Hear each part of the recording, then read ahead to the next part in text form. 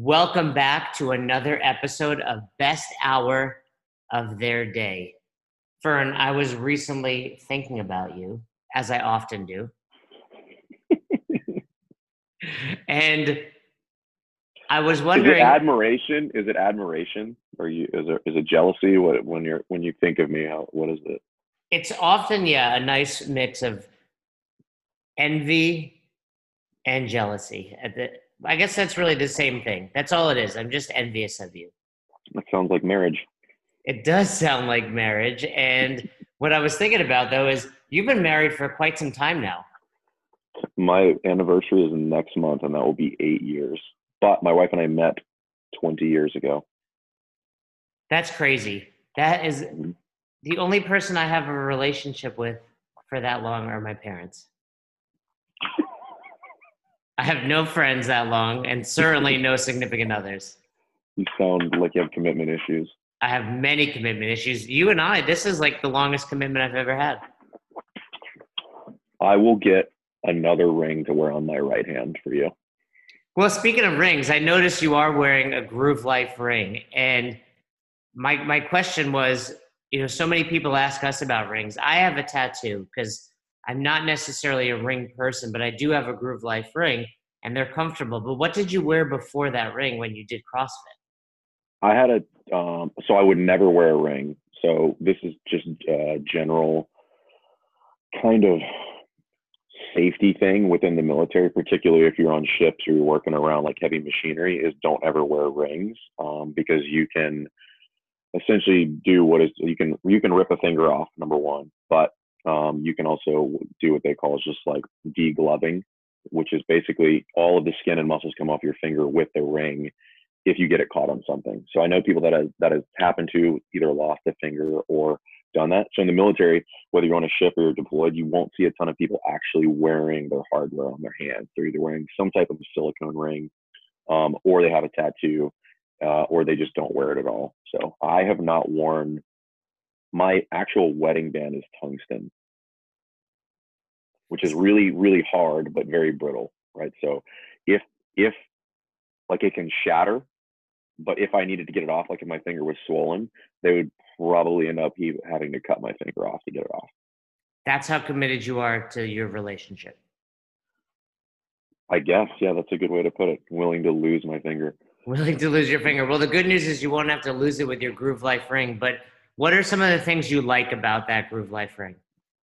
I like it. It's so I've worn other silicone rings, but they all end up breaking. So they get like worn out over time. And this one has, it's got like an inner band, and they even make some other ones that have like a safety band on there, which makes it a little bit stronger, but it still has a safety break on there. So like if it had a lot of tension on them, it would still break, but it would last significantly longer over time. Um, and the really thing is like I never know that I really have it on. Like it just kind of forms to my finger. It breathes. It is just a comfortable ring. And I've had some other ones, but I really like this one. I started wearing these like 6 months ago, maybe.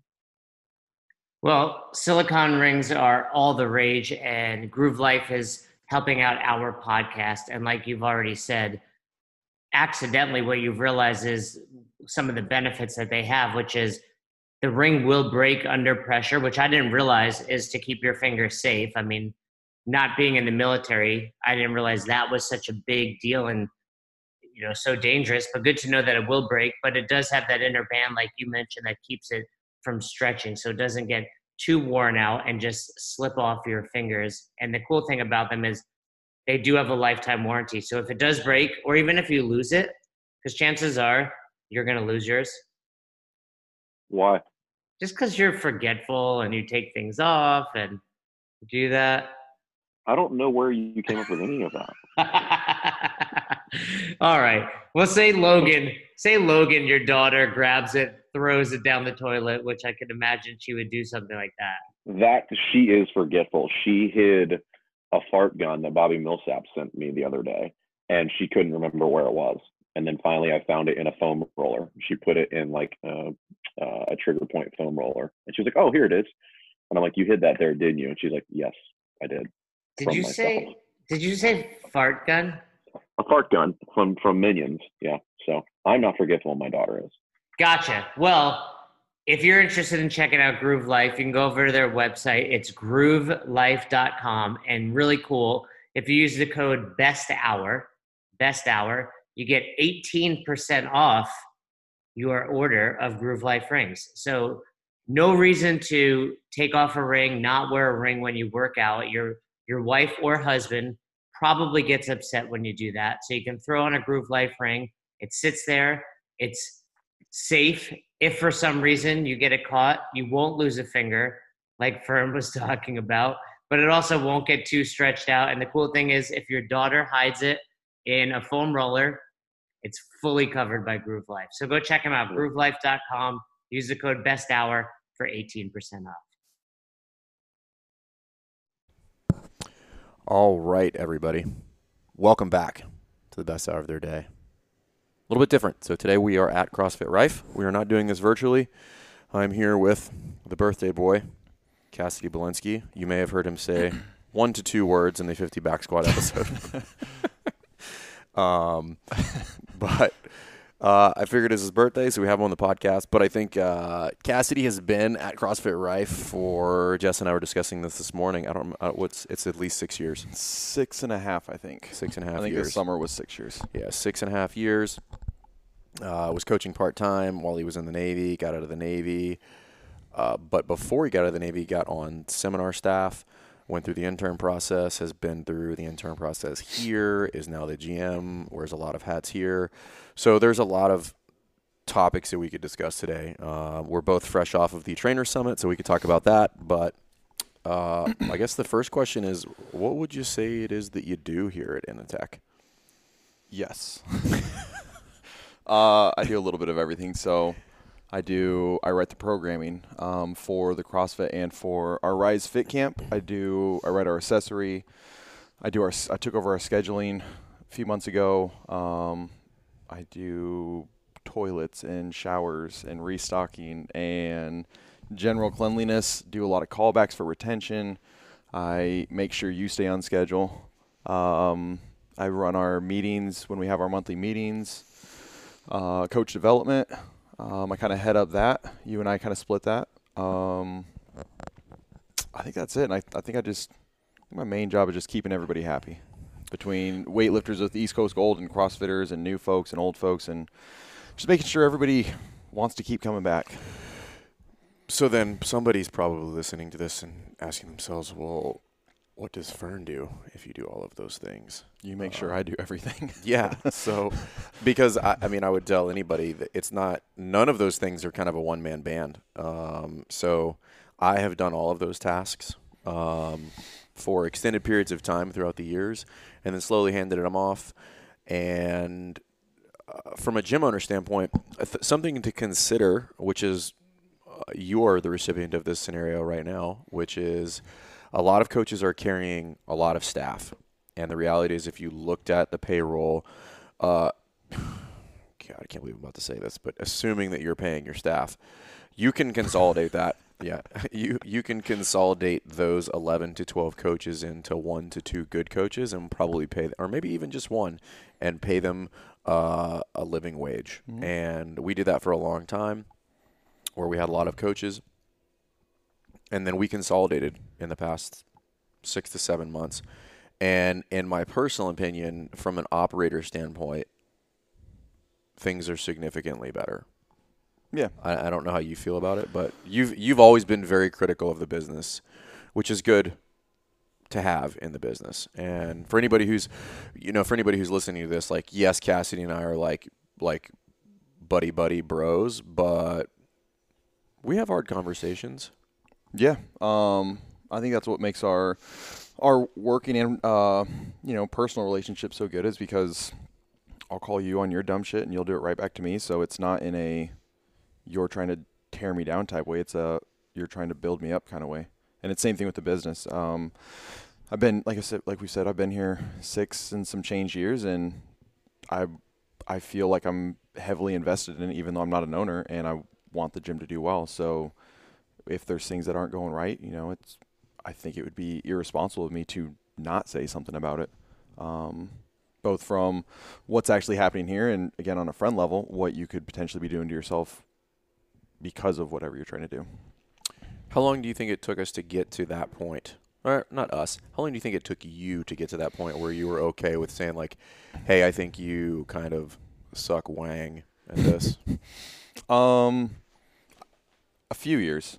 I think we kind of had to figure out, or I think I had to figure out where I fit into the whole jungle here of where I can actually put my 2 cents in, and where it's, I have the experience to actually kind of know what I'm talking about, rather than just shoot from the hip and think I know everything. It took a couple years of, again, I was part-time, so I wasn't in the door all day every day, but it took a little bit of time of sitting back and just observing and kind of asking the questions of why we're doing things certain ways. And as I kind of understood the bigger picture of it, it helped, it kind of blossomed into what it is now. But I think for the first time when I was like, hey, this is a bad idea, that was probably 3 years ago, 3 or 4 years ago. Do you remember what it was? I don't off the top of my head. No, I'm curious.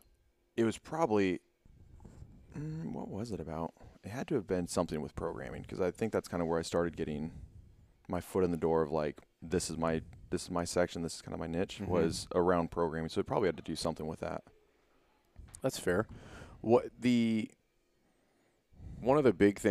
I think has led itself to that is, so the more and more you've been around, the more context that you have on the more nuanced things going on in the gym. So that time when there's like, it sounds like the Good Idea Fairy is coming to town.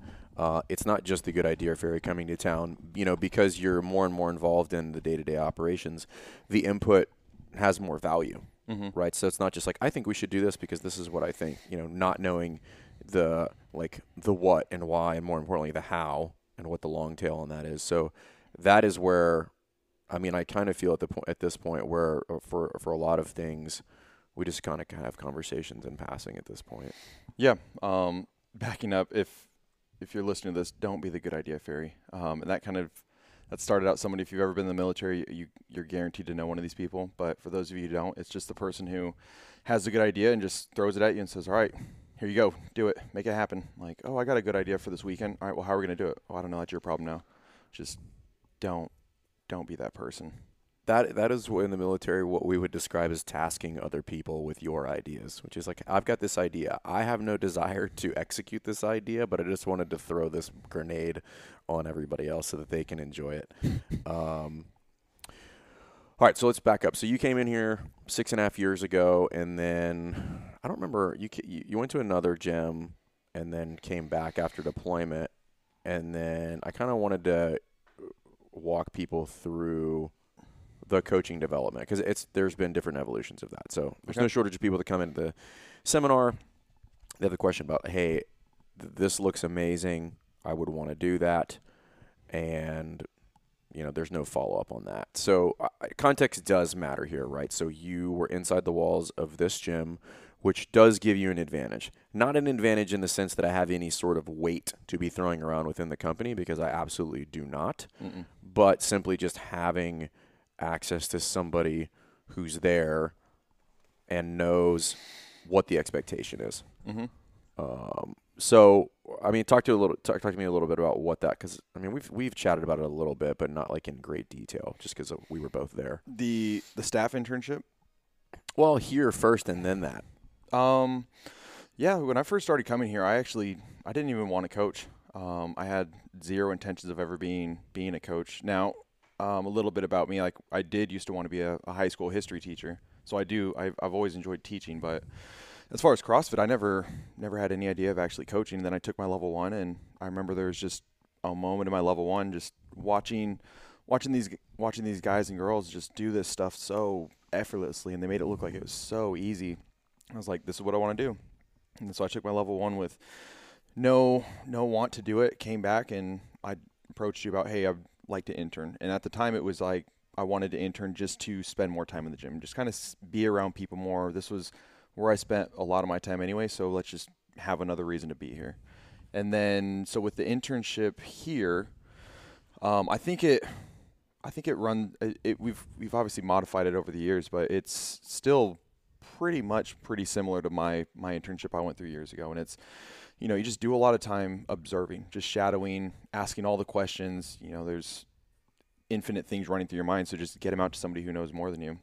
And then so it's just watching for a couple weeks, and then it was like I got to brief the workouts, and that was it. And then I got to brief the workouts and do a general warm-up, and that was it. And then the whole time I'm briefing and the whole time I'm doing the general warm-up, whatever, I still have somebody evaluating me, still giving me feedback of like, all right, well, let's shorten it up, or let's make it better this way. Let's expand on the brief this way, or same thing with the general warm-up. Then it led into the specific, and then it led into, brief, general, specific workout, and then it led to just the entire thing of brief, general, specific, workout, cool down. And the whole time was still being evaluated, and that took, I want to say my internship was 2.5, 3 months, somewhere in there. I know like we say it's 3 months. I want to say mine was just under 3 months, so. And then what was nice about it, though, is you're just getting feedback the entire way. Again, like, not a lot of people think about getting feedback on their WOD brief, but I personally think your WOD brief can either set your class up for success or failure just within the first 3 minutes of what you say. If you kind of get people in the right mindset, what they're actually thinking about, what's going to happen in the workout, you can help yourself answer a lot of questions that could come up, which could then help your timeline down the road and give you more time to do whatever skills or drills you want to do, because you're not answering infinite questions to 20 different people. I think it might be the biggest tell for me, knowing nothing about a coach. If I watch their whiteboard brief, I feel like I could pretty accurately predict what that class is going to end up like, seeing nothing but the whiteboard brief. Yeah, you can get a good idea too for probably what your coach is going to go through during that time, like how you can probably have a good guesstimate of how they're going to teach their movements just based off the experience of their whiteboard brief. If they do a good brief, they probably have some experience because, hey, I understand how this workout's going to go. I need to get this and this happening if I want to make my timeline. If they're all over the place, they're just rambling on into 20 different directions, if there's no real purpose of what they're talking about, it's probably how their class is going to go as well. And then when you first started coaching here, I was terrible.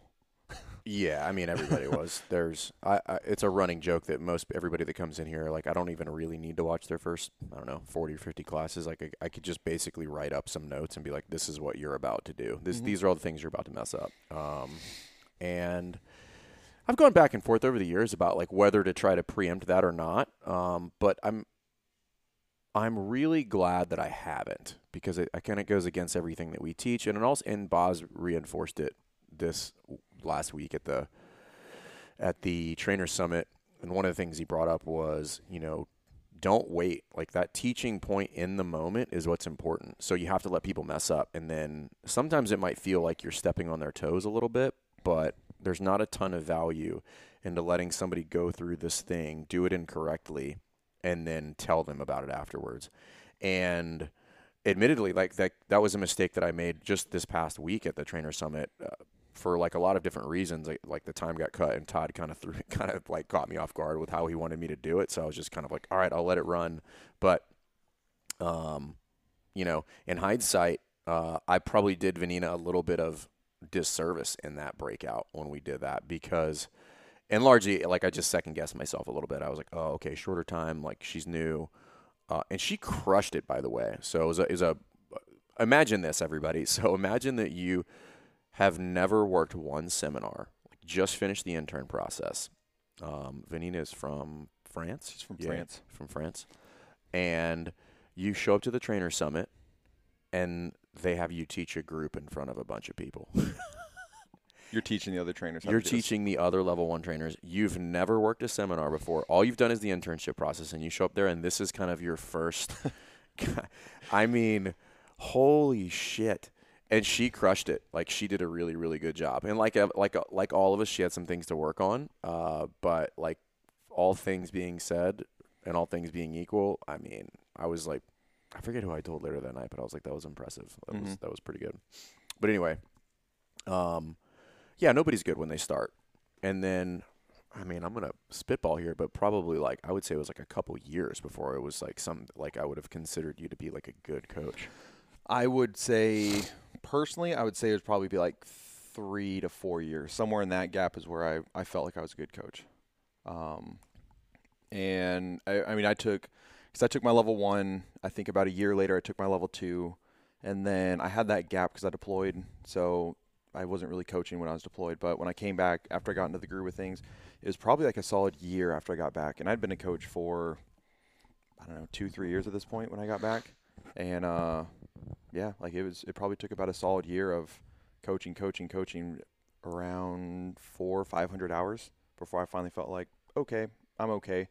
And then fast forward a couple years later, I still didn't think I was very good, or I still didn't think I was good enough. And it was probably after, or as I started leading up to my internship process with HQ, where I think I felt the biggest bump up because I had to. Yeah, I mean that's very much a forcing function. But the back to what you were saying a minute ago, the 400 to 500 hours. So just for reference, I want people to kind of understand how long that takes. You know, let's say on our, because when you were doing it part-time, I'm pulling out a calculator here. When you're doing it part-time, let's just call it 500 hours. What would a heavy month for you be? 30 classes a month? 30 would be a high month. So divided by 30, what am I doing? 500. Let's just call it, let's call it how many years? We'll call it 4 years? 4 years. So sure. Divided by 48. Yeah, I mean, yeah, so it's going to take you about 4 years at 30 classes a month to get to 400 to 500. Now, there's some fluctuations in there, but there's not a ton of people. I mean, there's ones and twos. Yes, there are people that are coaching more than that, but here they're generally gym owners. Mm-hmm. So I don't think people understand the time under tension that you need for that. Like just to get your eyeballs on movement and like watch people and mess it up and have like the 9 a.m. class versus, you know, like, and those are classes that you never even really got, like, mm-hmm. which you need to have those under your belt, but that's a long time. So then moving forward again, back to that forcing function, you come to me and you're like, hey, I want to do this. And I think my response was something to the tune of, well, you're not ready. So we got work to do. Well, I think the first conversation was, hey, I want to be really competitive. And you're like, hey, you realize you're not fit enough. And I was like, okay. And then we started talking about coaching more because I think we had the same conversation. It was around the same time. I was like, yeah, I think I want to be super competitive. I think I can make regionals. And then you're like, wait a second. Like, what are your numbers? And I gave you numbers and you're like, let's be realistic here. And then you said, like, it was something along the lines of, you can probably, if you put the same energy that you're thinking of now into working out that you're putting, or if you put it into coaching, what you're thinking about putting into working out, if you put that energy there, you can make a living off coaching. Probably not a good chance of making a living off working out. And then that was kind of like okay, I want to get out of the military. Working out probably won't pay my bills, but coaching might. And then that was like what you were starting to say was, we need to bring you up. You need to be a better coach if you want to go that route. Yeah, and I've always tried to be pretty honest with people about that. And just for the record, like Cassidy is fit, right? So like his numbers are not garbage, but I just think there's a very real hard conversation if somebody's like comes to you and says that they want to do that. You are not helping them by sugarcoating that. Mm-hmm. And even based on where you were, which was fit, we were probably looking at 2 to 3 years of an incredibly regimented training program before like that would even potentially be an option. Maybe, yeah. Right? Because I just don't think people have a really firm grasp on like what that needs to look like these days. So we switch gears, and where does your mindset go? Like how do you start to get yourself framed up to put that into play? Well, it was kind of, I started watching you coach more, just to kind of see what you were doing versus what I was doing. Because about this time was when I thought I was a good coach, and then I would just watch your classes. Like I would just sit in the corner with a notepad and I would write down your timelines. I would write down what you were saying. I would write down what you were kind of looking at and try and follow your eyes. And I kind of looked at what you were doing versus what I was doing, and there was a big gap at how fast you were seeing things and how fast you were able to correct them versus what I was doing. So then it was kind of like, all right, well, I need to know the points performance better. I need to know all of the, the progressions without even thinking about it, which at the time I knew them, but it wasn't like, hey, what's a push, or being able to just recite it like that. Same thing with the points of performance. I'm glad you said that, because we say that all the time, and I don't think people believe us. Yeah. It needs to be Like, what's your name? Cassidy. You need to be able to answer the sumo to the 5-pole progression that exactly as fast. Yeah, like, and I just don't think people really I don't think they're taking that on board, and because the speed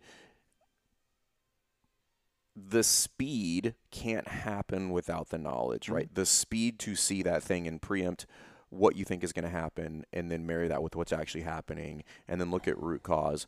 Like, that speed of seeing and correcting and seeing 3 to 4 faults almost simultaneously does not happen, without a ton of reps, but even a ton of reps doesn't mean it's good. Mm-mm.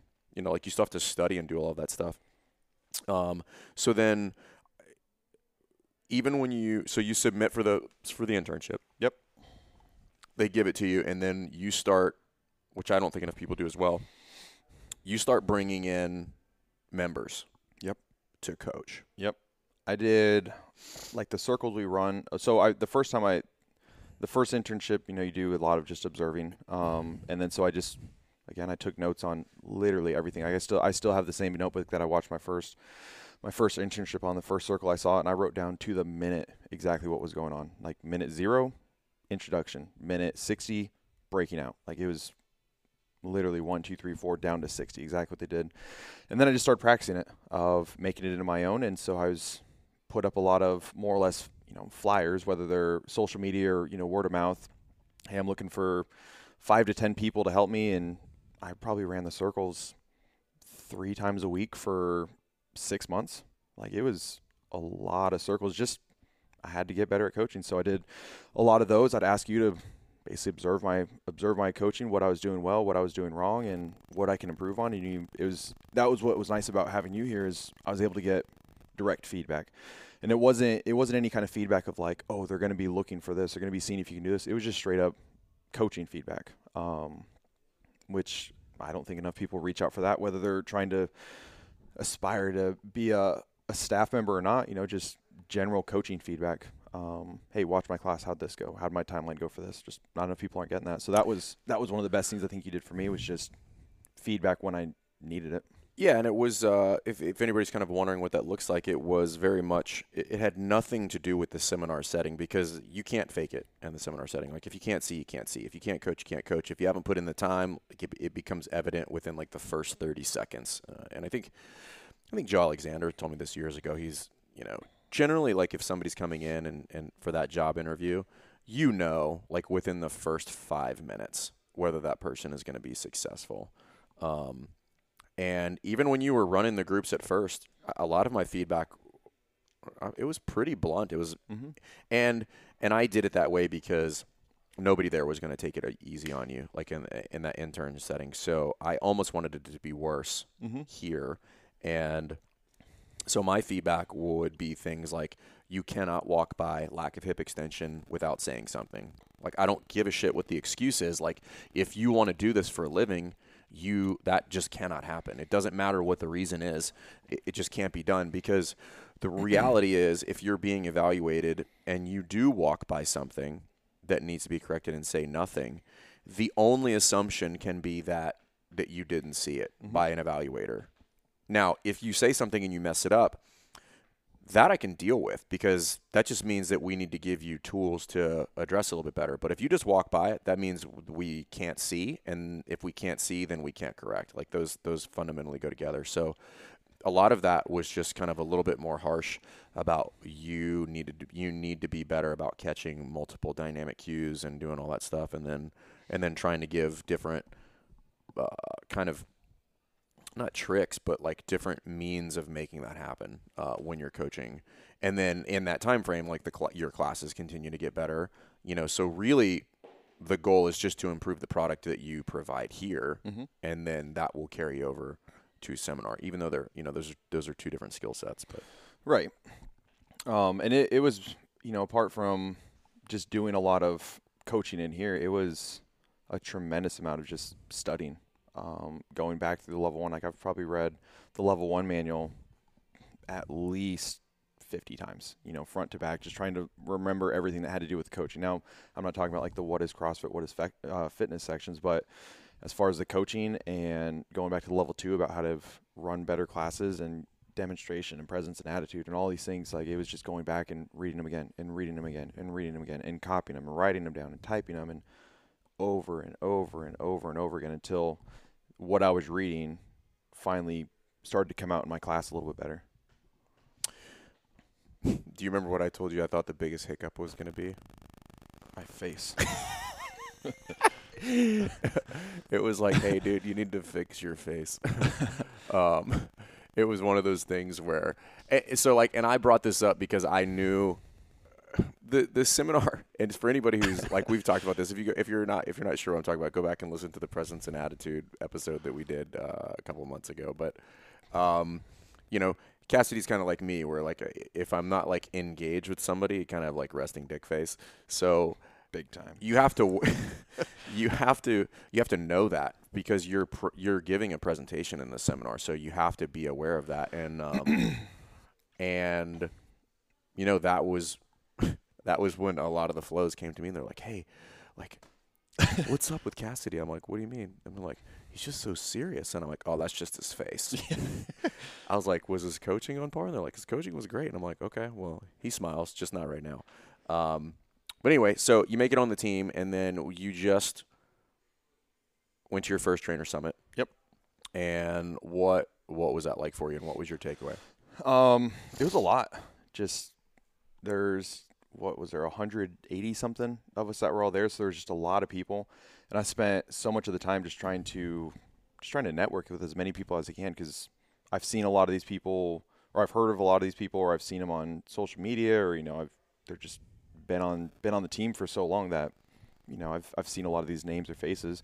So I was just trying to meet them and introduce myself and, you know, kind of reconnect with all the people I did know from the new trainer summit last year and that I've worked with before. And it was really well put together for how much we did in the two days we were there, really 2 days, between all the speakers and between all the coaching drills and, you know, just the logistics of the hotel and the convention center and where we were eating at and just all that. It was a lot to take in, but it was kind of now that I've had a little bit of time, about a week now, to kind of digest it. It's good. It was a lot, but it was a lot of good stuff. Did you have any big takeaways from it? The biggest thing, and it's like I said this weekend with you and Kristen, the biggest thing I said that still stuck with me is what Joe Alexander, when he finished his section. And I mean, obviously I got a lot from Dr. Jenkins and Who's been on the podcast? Yep. And Zoe, I can't remember her last name. Harcum. Yep. Who will be on the podcast. Like, they gave a lot of stuff, but what Joe Alexander was talking about as far as just us as coaching, is kind of like the staff ethos. And the last thing I think it was the last thing he said is, are the people around you better after having been in your presence?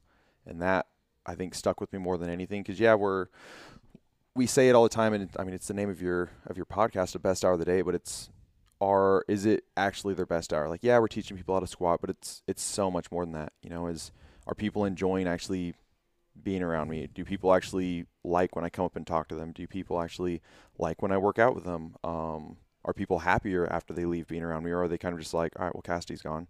And that goes both in the gym, outside the gym. You know, the person at Starbucks in the morning, you know, and are they having a better day after I say good morning to them, or are they just kind of like, it's another dude? And so it translates into everything. And so that was the number one thing I took away, is just, are people better after having been around me? So let me ask you this, because I think everybody's answer is unique. But we have to acknowledge that doing this is very much Groundhog's Day, right? And I think you're acutely aware of that now that you've been the GM here for 3 to 4 months. How do you go about doing that every day? About doing the same thing over and over? Is that what you mean? Well, how do you continue to try to bring that energy, you know, minus the fact that you probably most days wake up and just say, well, I could still be in the Navy. You know, like, how do you go? Because I think that's where people, like, I know what you're saying with it. Kind of burnout can happen there, and it's just like, how do you stay on top of that? I mean, I've had burnout before. Like, I've talked to you about it. It's one, I love what I do. There's not a lot of, I don't think there's a lot of people who can actually legitimately mean when they say it. That I actually love what I do. Like I have the potential to have such a big impact on somebody's life. Like there's not a whole lot of fields where you can say that. Like I said, I wanted to be a high school teacher. I'm not teaching history, but I'm still teaching stuff. So I'm still being able to spread knowledge and help people, one, long term with their life by doing CrossFit and teaching them how to move better and the achy knees and all these kind of things that we always hear about. But two, like I have a direct impact on somebody's day. I can make somebody's day really good, or I can make somebody's day really terrible. And having that kind of responsibility is kind of what keeps me, I guess, straight of I need to do well today. Otherwise I could potentially ruin someone's day, and that could if you really want to get dramatic with it, could ruin their week, could ruin their month, ruin their life if you do it bad enough. I mean, that's a real thing, because you could do something as little as like say something in jest jokingly and catch somebody on their worst day, and that is the only thing they associate with their time at the gym. Mm-hmm. Like that's a real scenario. So I think, not to say you should walk on eggshells, but I do think you have to be kind of hypersensitive to people when they walk in. Like if you can't read facial expressions and body language like that, this is not for you. No, you have to have more than just coaching skills. You have to have a lot of people skills. And if you don't like people, it's probably not the business for you. And I joke a lot, like, oh, I hate people. I'd love being out in the middle of nowhere and there's nowhere around me. But that's like traffic people. That's like annoying people at Walmart people. Like I love relationships. I love meeting new people. I like being able to learn about people. I get asked all the time, like, why do you ask so many questions? It's like, I just want to know more. Like I want to be able to talk to you a week from now and ask you, how your job is doing. Or if you have a dog, I'm going to know more about your dog than I do with your kids. But I just want to know everything I can about you, just to try and build a relationship, because I think it's what I want people to want from me as well. Like I want people to want to know more about me. I want people to know why I joined the military, or why I have, 3 dogs, or why I coach CrossFit, or why, whatever. Like I want to be able to build relationships. So we're a fitness business. We're all about health. But we're a people business more than anything. That's a good spot to switch gears here, because I do want to talk business on some different things. So you've been here for 6 years and 6.5 years. So we'll just round it and call it 7. We've gone through a lot in the 7 years. So we're coming up on 10 years this month. So you've been here for 70% of the lifespan of this business. Tell me about that. It's changed a lot. When I first got here, I think you had moved into this space like the week before I started coming here, because you used to be at the end of the block, and I think you guys moved into this space like down the street. Like, well, I went to you. I saw you guys at GSS. Okay. Way back when, but that was like when I was shopping at GSS, and I was like, why are there ropes back there, kind of thing. And then the first time you and I met, it was when you were at the end of this block. Down by the dumpster. We were in Unit 108. Yeah, back when you were over by the dumpster. So for anybody who doesn't, so we're in a big kind of industrial park, just like most people, and there's 11 units in this building. We were in Unit 108, which is 3,000 square feet, and then we transitioned to Unit 101 and 102, which is 6,000, and now we have 1, 2, 3, and 4, which is just shy of 11. But anyway. So it's grown a lot. It started out when I came here, it was more, because you were still in the military. Jess is still in the military, but she was then. I was. I felt like almost everybody here was in the military, so it was almost like this is where everybody goes to work out. There wasn't a whole lot of. It was almost like if we make money, cool. If not, it's still a place to train, and that's kind of turned into. That was definitely the mindset, which is not good.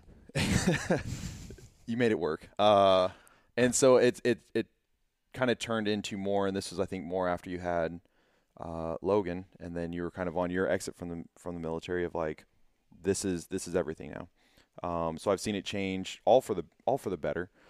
And there's a lot of things I think we could have been doing sooner to make it even better, but it's changed from just come up and hang out to come up and hang out and let's get to know more people, to come up and hang out, get to know more people, and get better at coaching, and then it's now what it is today.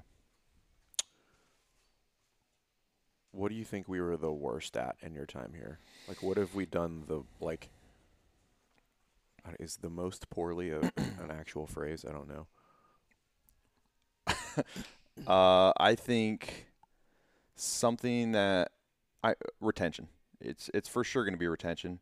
I think that's something that we could have always been doing better, and I think it's something like you could have been doing better before any of us got here. It's just, again, like the relationships, building those such strong relationships to where even if people don't want to do CrossFit anymore, they still want to come here and see everybody. They still want to come back, and that's, I think, what keeps a lot of people in CrossFit is just the people. So we just recently started doing this 6 months ago, maybe? Probably. 5 months? Probably. Where we started reaching out to every single person in the gym every 2 to 4 weeks. Like if they haven't been reached out to in 5 weeks, like that's a long time without getting talked to us. And that's more than just like they're canceling. That's more than somebody in the gym like just walking by being like, "Oh, what's up, Jason?" Like it's a reaching out, talking to them, "Hey, how's your training going? You know, if there's anything we can do, please let us know. Feedback, good or bad, like I want to hear it. Hope to see you around more," things like that. And we do that for every person in the gym. For instance, I sent probably 35 texts today, and we'll talk about some of the administrative stuff behind that. But all of them had individual context to them. Mm-hmm. So, like, all of them had something that was specific to that person in the text. It was not just like, hey, checking in on you, let us know. Like, it was that and a piece for them that was very much only could have been to that person. And I think that's super important. But going back to the retention piece, just something to for gym owners to be, I don't want to say weary of, but it's easy when your gym is small. Like there's a good argument that you don't need to do it because you're probably the only coach and you probably see everybody every single day and you probably are aware when people, like as things begin to scale. So we have like youth weightlifting here. We have weightlifting. We have fit camp. We have CrossFit, like we have, there's two, I think the count today, as of today is like 233 members here. Like one person can't do that. If you're going to go, again, by Dunbar's number, which I'm not sure is entirely accurate, but that's 150, right? So where I think I failed miserably was like I never put anything in place to hedge that bet once we kind of crested over that number. And that is where, you can get to the twos by accident and never do anything, but you're not going to stay there. People are going to fall off the top because you're just not keeping track of them. Yeah. And we have a lot of people that come in and, where it's pretty obvious if we don't stay on this person, they're not going to come back. They're going to be kind of harder to keep. And the whole reason is they come in not really knowing what they're looking for. And, I'm sure almost everybody who stepped foot in the door, like they've heard of CrossFit, whether it's good or bad, they've heard of it somehow and they've still walked in. And then, so for the most part, people who come in, they're, all right, I'll try it because my friend does it, but they're almost looking for a reason to not continue to do it. So that's where you have to, one, give them a good experience every single day in the door, and then two, be involved with them more than just that hour they're in the door. And that could be something as easy as like, like, what are you doing this weekend? And then when they check back in the next week, like, how was your weekend? And follow up with what they said they're doing. If they're going to just hang out and watch football, oh, did you watch this game? And just being able to continue that relationship, just like your friends. Like, yeah, you're teaching classes and you have a class of 15 people, but try and turn it into, instead of just a class and you're in charge of it, you're just hanging out with 15 friends and you're just making them move better. What do you think are some of the biggest mistakes that I have made? So I'm going to put myself on blast here. And 2019, the whole year is available to you there. So take your pick. Ooh. Yeah. I am going to write a book. And there's going to be probably numerous chapters dedicated to the year of 2019 because it has been a very strange year. You could have a series on. I could have a series on that. I have no secrets. I'm going to tell everybody everything that we did wrong and all the things that I just completely flopped on. Because I think that's important. I don't think there's enough people that say oh, I tried this thing. We probably failed at 75% of things we tried this year. Mm-hmm. And not just like failed a little bit, like failed in epic fashion. I would go with two things. One would be expanding too much too fast. I think we stretched ourselves pretty thin between here, Fieldhouse, Yep. North End, and Revive. Yep. I think we stretched ourselves pretty thin, and I think that's what led to the other thing I was going to say, which would have been communication on the plan. Yep. I think I don't know if one caused the other one or they just both happened to happen, but I think it was everybody was spread out. Like I spent half my time at one spot, half my time at the other. So I didn't really know what was going on all the time at both places. I was pretty fortunate because I was in both places. I could catch up. But if nobody ever coached at North End, they didn't know what was going on there. I never once went to the field house because it just wasn't my area. So I had zero idea what was going on there. I didn't know what the end goal of it was. That was a good idea, Ferry deal. Revive. I was there a little bit to kind of help out. That was my own good idea, Ferry. That was me just kind of helping out with classes as you were doing, sit downs or consultations. But again, like I didn't know where we went from there. Like I didn't know. I knew what step one was. I didn't know what the next, however many steps were. So I think expanding too much, and then just not knowing as a team where we're going, how we're going to get there, and what we're going to do when we get there. Yeah, so we did a little round table at the summit, and I think it was right after Todd's. No, it was during Todd's piece. During Todd Whitman, who's been on the podcast, and he was basically giving everybody an algorithm with which to, tee up success, and it was very largely along the lines of like, what are you good at, what are you bad at, and then crafting a plan to not suck at the thing that you suck at, and I've told you guys this. I've told you this personally, and I've told the team this, that something that I've been woefully bad at, and I may have talked about it on the podcast too, and I've gotten better at, but that is like what I would describe as like vision casting. And I get this from Barnes, and this is very much a Chick-fil-A thing, like that vision casting, the ability to cast a vision to everybody that in a manner that everybody gets it and is immediately on board with what needs to happen. And that is a skill set that some people are born with, I think. But outside of that, there's a handful of people. Outside of that, it takes a lot of practice to do that, and there's different ways to do it. But yeah, that's somewhere I continuously find myself deficient. For what reason, I'm not sure. I think like everybody wants to be on, like, I think it's because I like to move fast. Which like I think a lot of true entrepreneurs do like to move fast, but you can do that to a fault. Like you can move too fast where like you just can't keep everybody on the train. Like you're driving the bus so wildly that people like are just literally falling out the back out of the emergency exit. And yeah, I've done that at different points.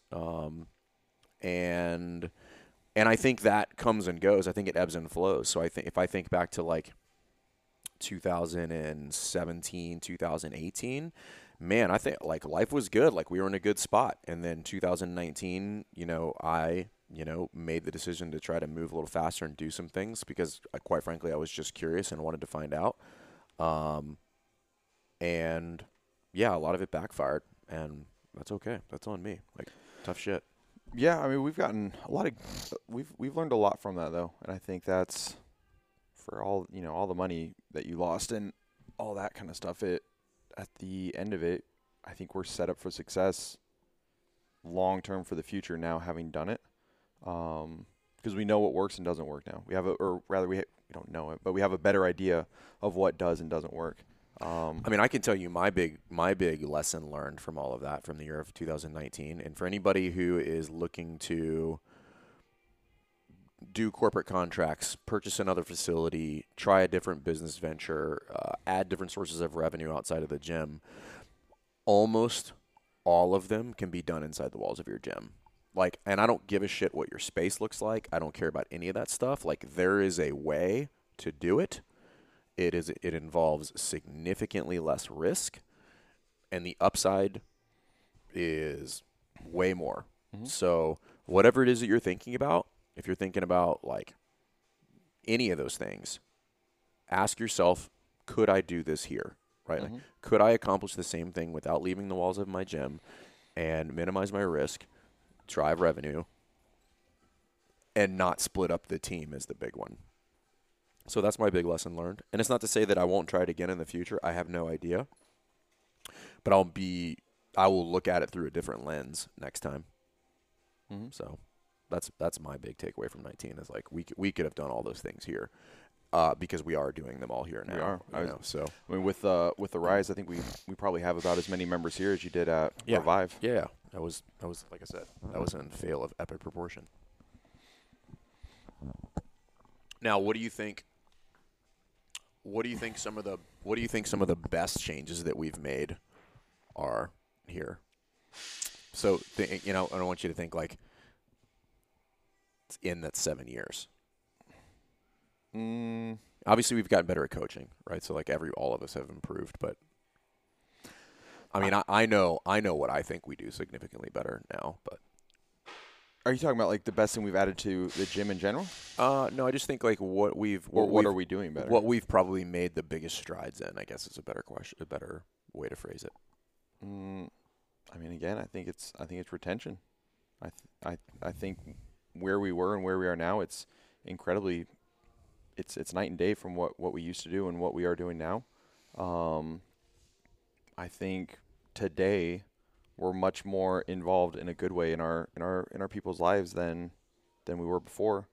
To where people are bringing more friends to us. Like our Bring a Friend week we just did 2 weeks ago. I think that was one of the larger weeks we've had of newer folks.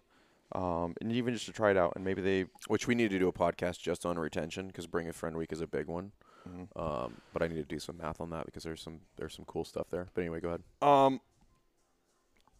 So facility wise, I think we're a lot better at just being a better place to be at. You said it once before of like essentially nobody really knows good or bad coaching. They just kind of know good customer service.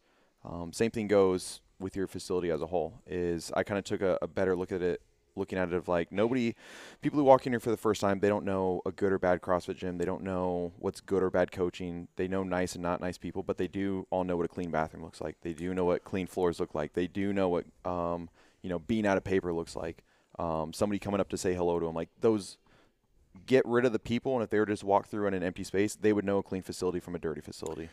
So your dad was just here like 2 weeks ago. Yeah. And so I want you to tell that story.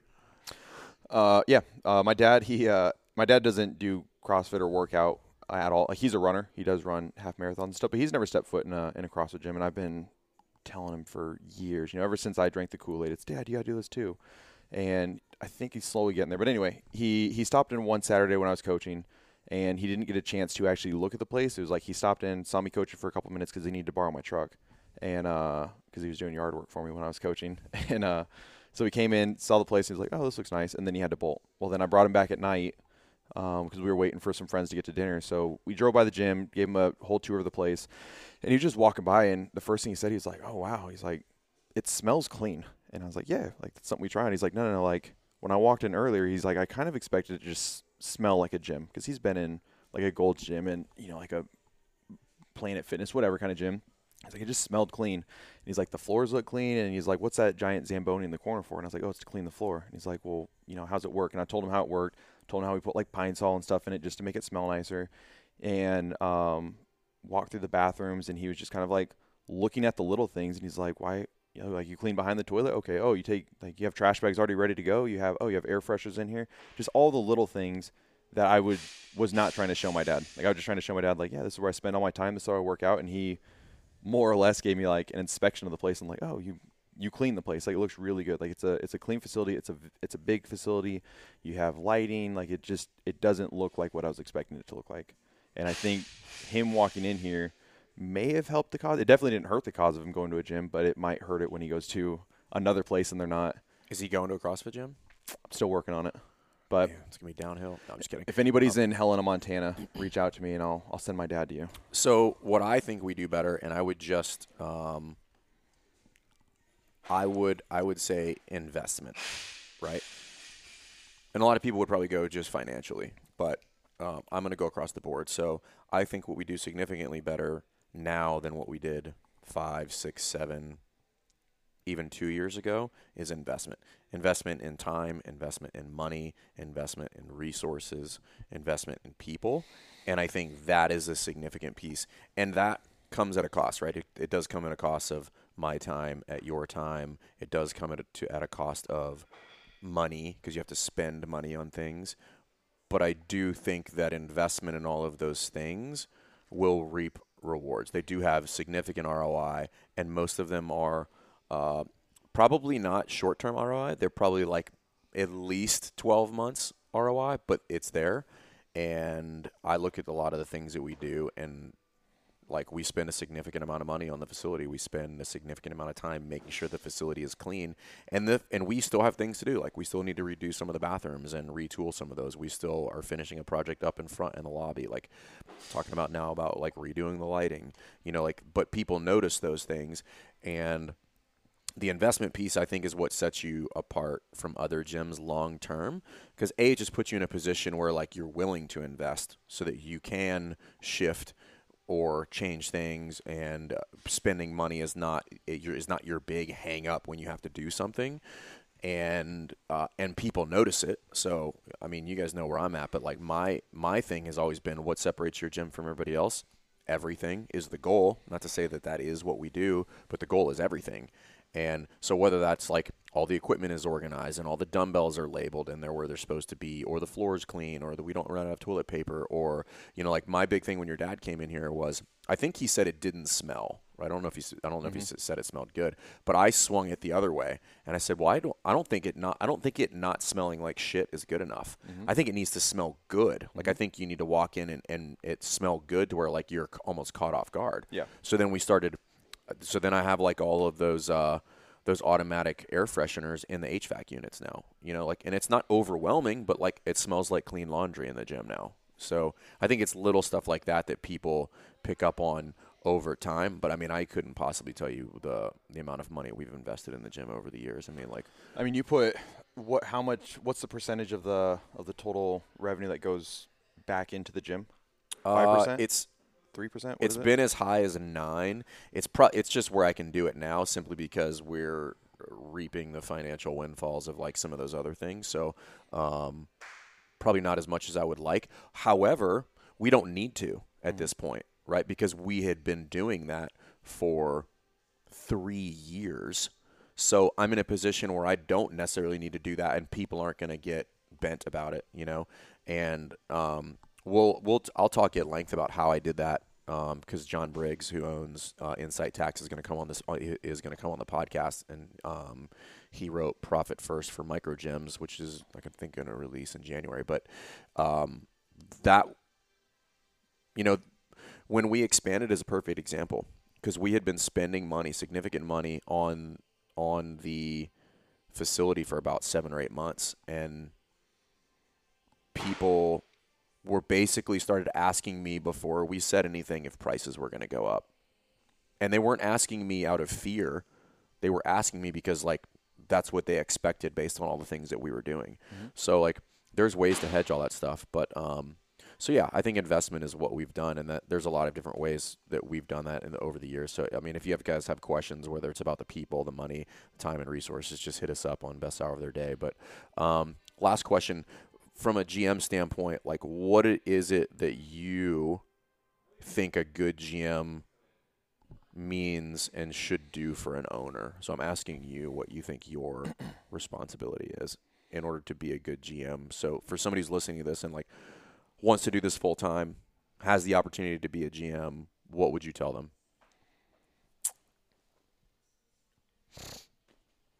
Look at everything through the owner's eyes and through their perspective, because there's a lot of things that happen that I didn't really get why you were doing it or what the purpose of it was, why you're spending so much time on your computer or on your phone, and I'm basically putting myself in your shoes. Like if you weren't here, if I was the owner, what would I do? And I'm trying to operate it the same way you would. And I still give you feedback on, I think we can do this better or this better, but for the most part, I'm running it as if I'm you. I'm just a second you, and luckily you and I are very similar to where I'm operating it like myself, but I'm trying to always stay a step ahead of you. So rather than you asking me to do something, I'm telling you what I'm going to do, or I'm giving you an idea of how we could do things. I'm trying to take as much stuff off of your plate and onto my own, to where when you go, hey, we should do this, I'm like, yeah, we're already doing it next week. There's already plan in here, and I'm just kind of backfilling you on what we're doing.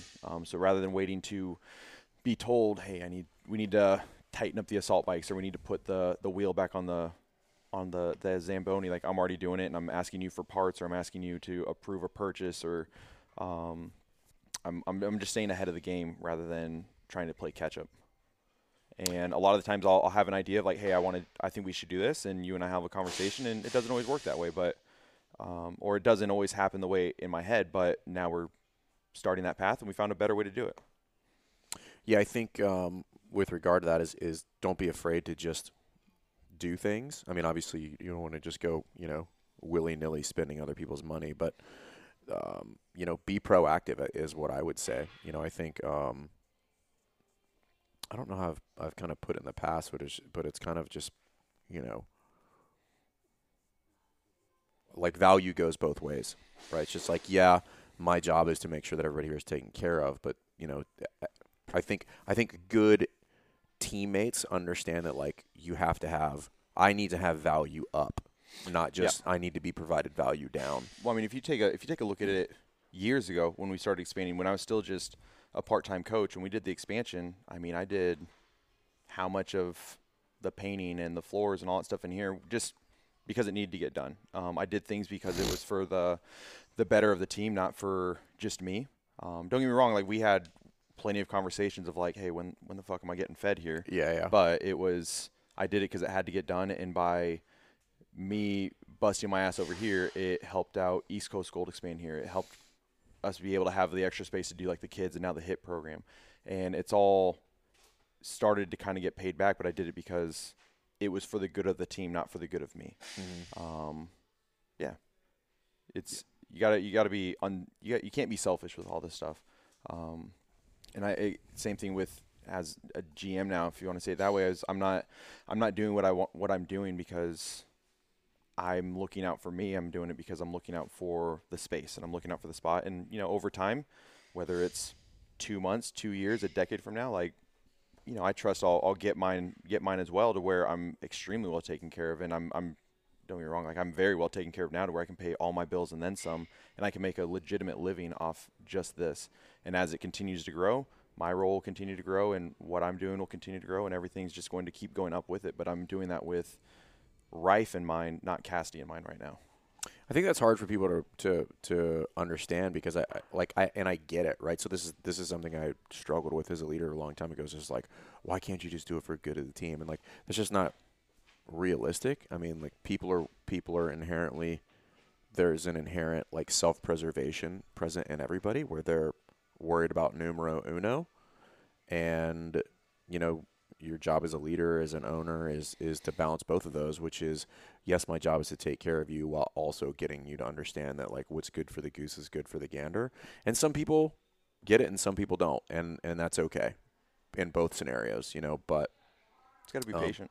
Yeah, and some people are not okay with that, at which point, the marriage doesn't work out, and again, that's okay. Cool. Last question. What is something that you've failed at recently? Failed at recently? Well, my monthly challenge, I didn't complete that. I think I made it 8 days into the month, and then I stopped doing sit-ups. My goal was to do 100 ab exercises. Didn't matter what they were, just 100 core exercises a day, front side specific. Every day. I think it lasted like 8 days, and I woke up with a hangover, and I was like, I'm not doing shit today. And then after that, it just snowballed, and I don't think I've done a sit-up in, let's say, the 23rd. probably a week and a half. The No, I did summit. them yesterday. I did sit-ups yesterday. The summit.